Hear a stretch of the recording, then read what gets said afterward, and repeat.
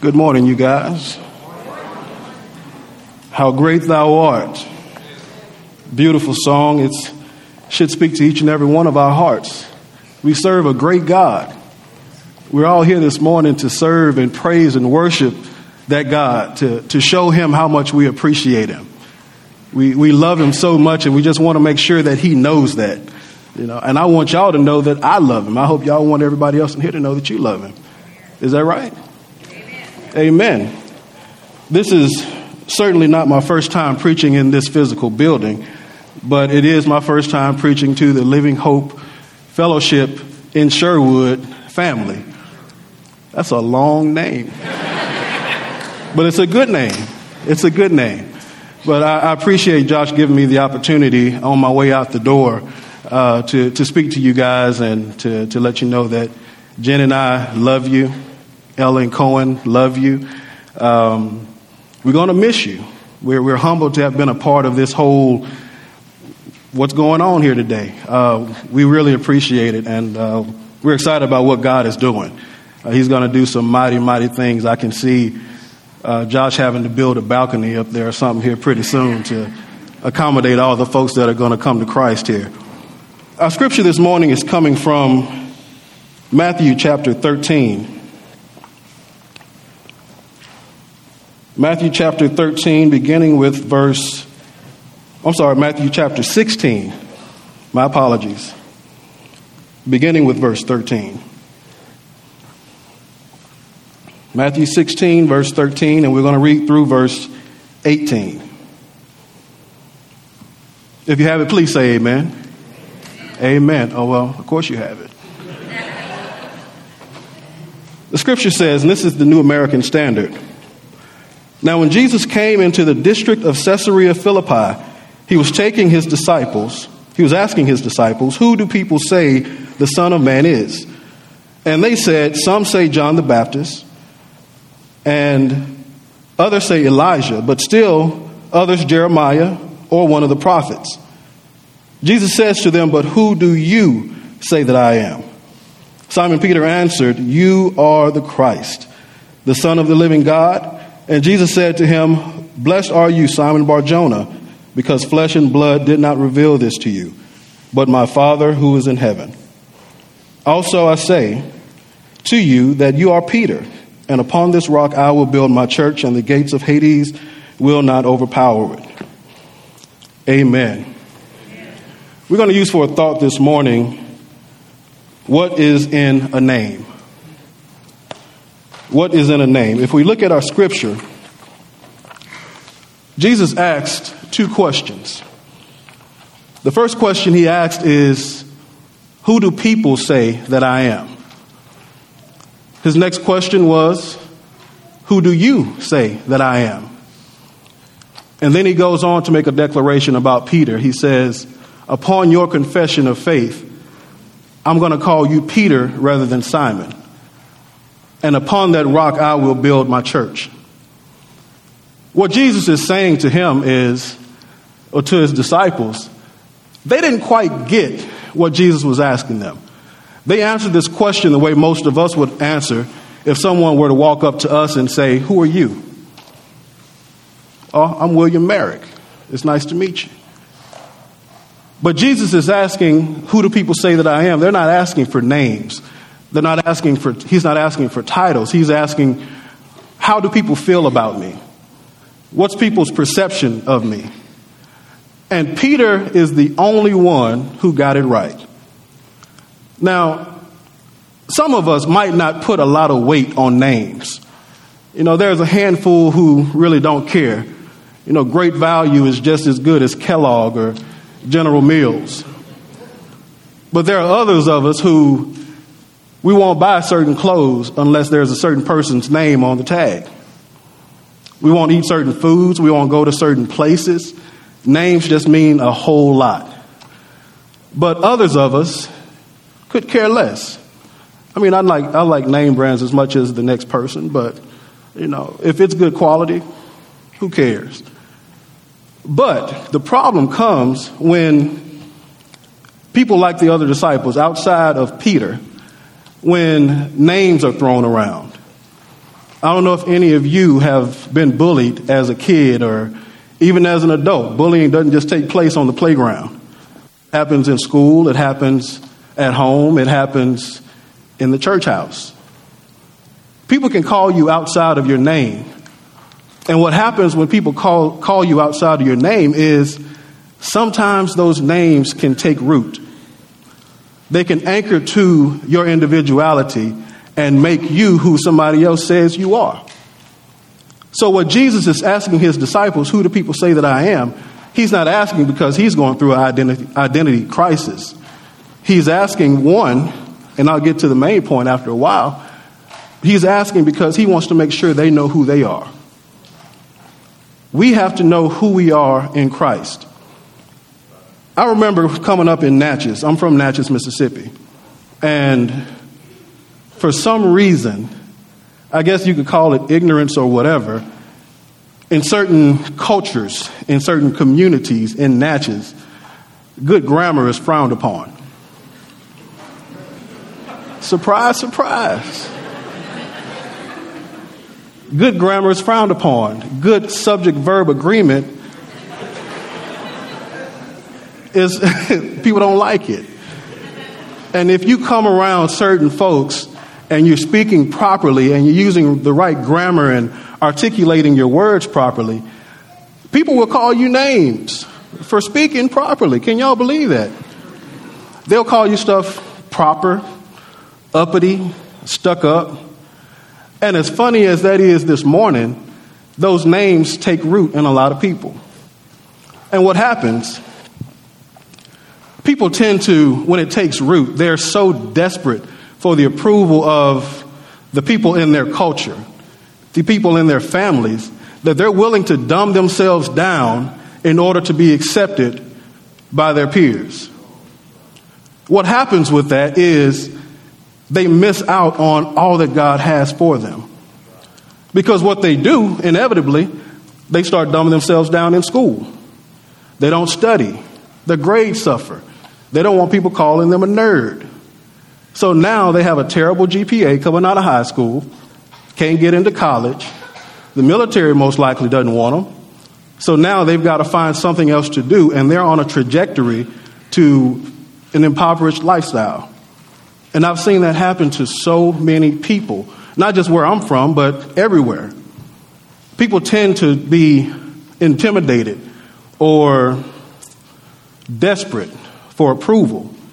And so much so that they're willing to give up their lives just for the approval of other people who really, in truth, don't matter. They really don't matter. So how do we overcome these names? Uppity and stuck up, those are fairly mediocre insults. But what if those insults start coming from your mom or your dad or other people that you love and respect? They start calling you a failure, a loser. You'll never be anything. Bringing it to this day, people might judge you on who you used to be. They might call you an animal because you used to fight a lot. They might call you a gambler, a fornicator, an adulterer, a murderer, a drug addict, an alcoholic. What happens when people put these labels on you and you allow them to take root in your spirit? How do you deal with that? Well, my goal this morning is to help all of us understand the main point. Our identity is only found in Jesus Christ. If we don't have Jesus Christ, we'll live our entire life with an identity crisis. So many people we see today, you have men who don't know they're a man. You have women who don't know they're women. They feel like they're something else. It's an identity crisis. I'm not saying that they're not good people. You have people who struggle with addictions. They still see themselves as an addict when God sees them as a victorious saint, as a child of God. So how do we deal with this? My goal, again, is to prove the point that Jesus is our identity. So one thing that we have to do, first point, to get past these names that we've been called is, one, we have to recognize our name does not determine our heart. Our name does not determine our heart. In 1597, from the pen and mind of William Shakespeare, came one of the most acclaimed stage plays ever written. It was first published in 1597. It was published again 4 years later with some changes in the wording because it was a little difficult to read. Anybody ever read Romeo and Juliet? About 5-6 people. But Romeo and Juliet is a story about two young people who are from opposite sides of the track. A young lady, a young man, and they're in love with each other. The problem is, one is a Montague. The other is a Capulet. And back then, they had kind of a Hatfield and McCoy type of thing going on. They just could not get along. They would just as soon cut each other as talk to each other. But they're in love. They want to be together. They want to get married. And they're stressed out. So one day, as is the fashion of William Shakespeare, they're all lovey-dovey. Oh, Romeo, I love you. Juliet, I love you. But we can't be together. So Romeo's depressed and he's, oh, baby, I love you, but I don't want them to hurt you. I don't want my family to do anything to you. And Juliet's, I don't care about what them people say. I love you too. We need to be together. We should just run off. And Romeo is depressed and he's all down on himself. And finally, Juliet's like, Romeo, you know what? I love you and I want you to hear this. And she says one of the most eloquent, romantic, mushy things you've ever heard. She says, what is in a name? That which we know as a rose by any other name would smell as sweet. That's pretty good. That's pretty good. So what she's saying in just that one sentence is, your name does not determine your heart. Your name is not what I'm in love with. It's your heart that I'm in love with. And God feels the exact same way about us. That word name in Proverbs is translated identity, your character, who you really are outside of your name and what you look like. So what she's saying is, I love you, the person. Even if your name wasn't Romeo, I would still love you. My name is Capulet. If my name wasn't Capulet, would you still love me? Of course he would. And God feels the exact same way about us. If we didn't call ourselves Christians, God would still love us. If we didn't call ourselves saints, God would still love us. God loved everybody before the word Christianity even came along. So the name doesn't mean anything. The title doesn't mean anything. But there's a couple things we have to understand with that, your name not determining your heart. One, a good name does not make you a good person. No more than a bad name makes you a bad person. The country we live in, statistics say 85% of people in this country claim to be Christians. Do y'all believe 85% of the people in this country are Christians? The title means nothing. Christian means, the suffix IAN means like, to be Christ-like. How many people do we know personally who are truly Christ-like? We try. We're saved. Our names are written in the book of life, if our trust is in Jesus, of course. But how many of us can truly, truly say we're Christian? How many people who just show up on Sunday mornings, and I promise I'm not judging anybody. Please keep coming to church. But how many people show up on Sunday mornings and claim to be Christians, and that's all the Christ-like activity they do throughout the week? That's it. So just calling yourself something doesn't make it so. What a lot of people want, they want the benefits and privileges of Christianity without the responsibility. I can remember riding in traffic, and I was stuck in 430 Baton Rouge traffic, coming across the I-10 bridge into Baton Rouge. Oh, that traffic is so bad.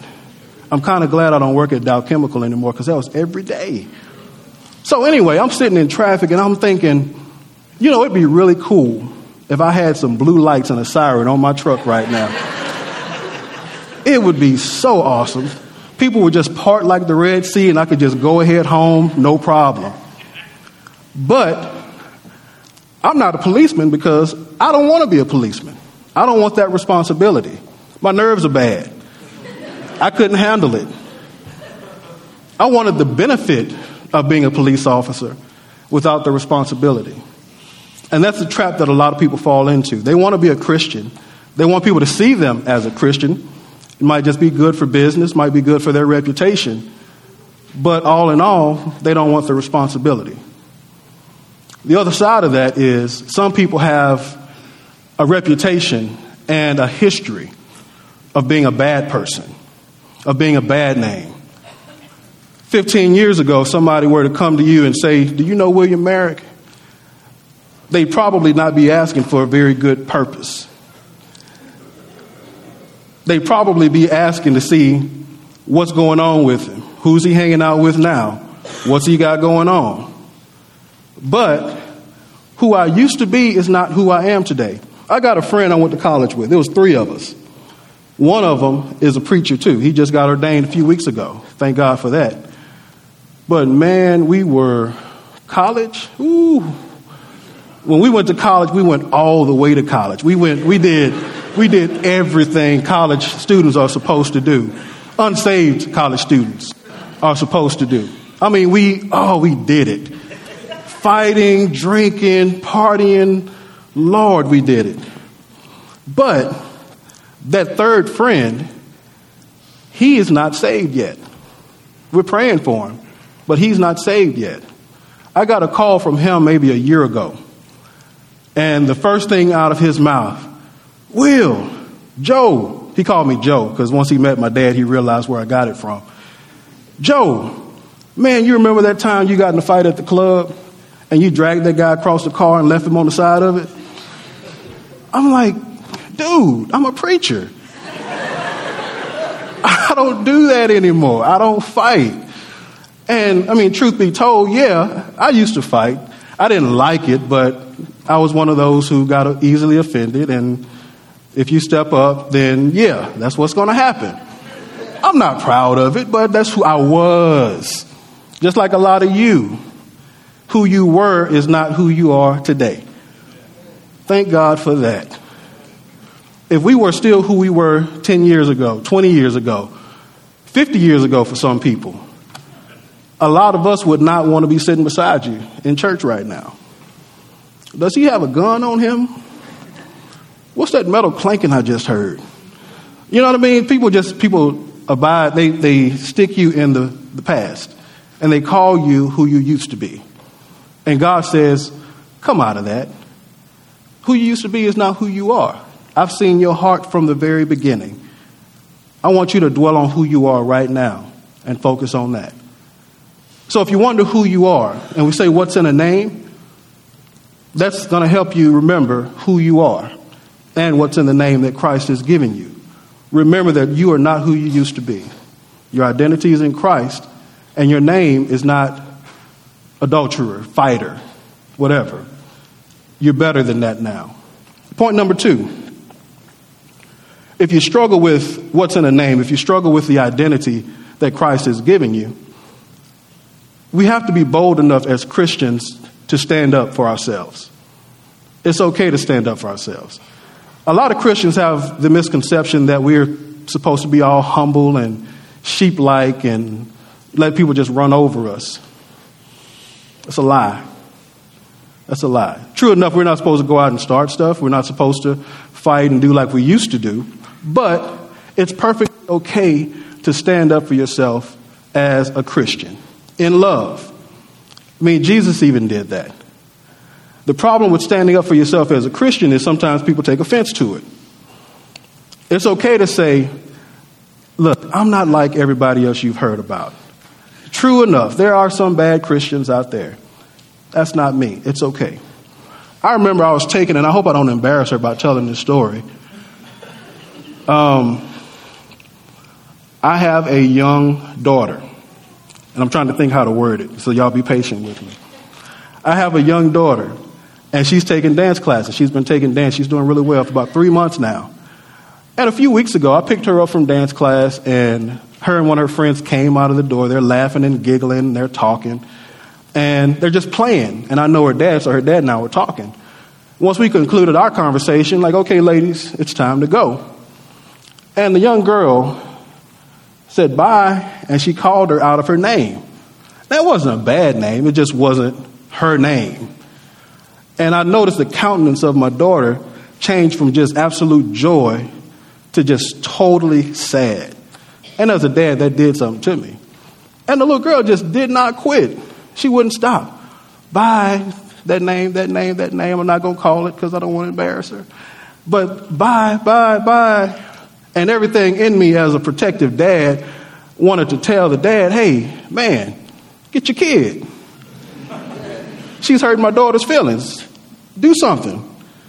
And the Lord dropped in my spirit, don't fix it for her. Don't fix it for her. Make this a teachable moment. So we walked to my truck. I put her in, and she held it together till she got inside the truck. And as soon as she sat down, little tears just started. And I could still hear the little girl in the background. And by this time, I'm like, ooh, get her. But the Lord said, make this a teachable moment. So I told my daughter, I said, baby, you know what your name is, right? Yes, sir. I said, why does that bother you? I don't know. I said, baby, don't worry about what people call you. People are going to call you much worse things than that. All you have to do is know who you are. None of the other stuff matters. I said, outside of that, it's perfectly okay for you to stand up and say, look here, that's not my name. If you can't call me by my name, it's probably best you don't call me at all. I said, you understand that? Yes, sir. I'm like, try it. And she did it. That's not my name. And she yelled it out, a little tear still there, but she's smiling by now. But that's how we have to be as Christians. It's perfectly okay for us to stand up and say, listen, you can call me by who I used to be all you want to call me, but that's not my name. If you can't call me by my new name, by the name that Christ gave me, it's best you not call me at all. It's in both our best interests. Same thing with the enemy. We have voices come in our heads reminding us not just who we used to be, but making us feel like we can't do what God has called us to. I'm sure as a pastor, Josh knows that you get those voices sometimes. This is too much for you to carry. You cannot handle this. You're going to fail and everybody's going to see it. You want to start a business. You remember that last business you tried to start? It went bad, didn't it? You remember last time you went to school? You flunked out, didn't you? You can't do it. Those voices are constantly going to bombard you until you step up and say, I am a child of God. I am the head and not the tail. I'm above and not beneath. Jesus has washed me in his blood and made me new, and now he is my strength. I don't have to be strong because his word says where I'm weak, he is my strength. That's all I need to know. And we can push forward in knowing that. It's perfectly okay as a Christian, and that's the type of standing up I'm talking about doing. Throw your shoulders back and declare who you are in Christ. Let people know, listen, I'm well capable to take this land. I'm well capable to pass these classes. I'm well capable of starting this business. I'm well capable of running this church. With Jesus on my side, I cannot fail. As long as I'm following him, I cannot fail. Everything I do will prosper. Remind yourself of that every now and then, because the enemy is not going to stop. He's been around for a very long time. He's going to constantly try you. He's going to constantly come to you and tell you you're unworthy. You're not good enough. You're a failure. You're a loser. Constantly. But you have to know who you are and know that your identity is found in Jesus Christ. Amen? Amen. Point number 3. If we struggle with it, if point number 1 fails, if you can't remember that your name doesn't determine your heart, if you forget to stand up for yourself, this is your final chance. Jesus in the scripture says, "Who do you say that I am?" Peter comes again. He says, "You are the Christ, the Son of the living God." Jesus said to him, "Blessed are you, Simon Bar-Jonah, because flesh and blood has not revealed this to you." Jesus does not ask questions out of curiosity. Y'all realize that, right? He doesn't ask questions because he needs to know. He doesn't ask questions because he's ignorant. Every question Jesus asks is rhetorical. It means he knows the answer already. If he asks you a question, he's asking because he wants you to know what the answer is. He wants to make sure that you know and are secure in the answer. So when Jesus is saying, "Who do you say I am?" he's thinking about what's to come.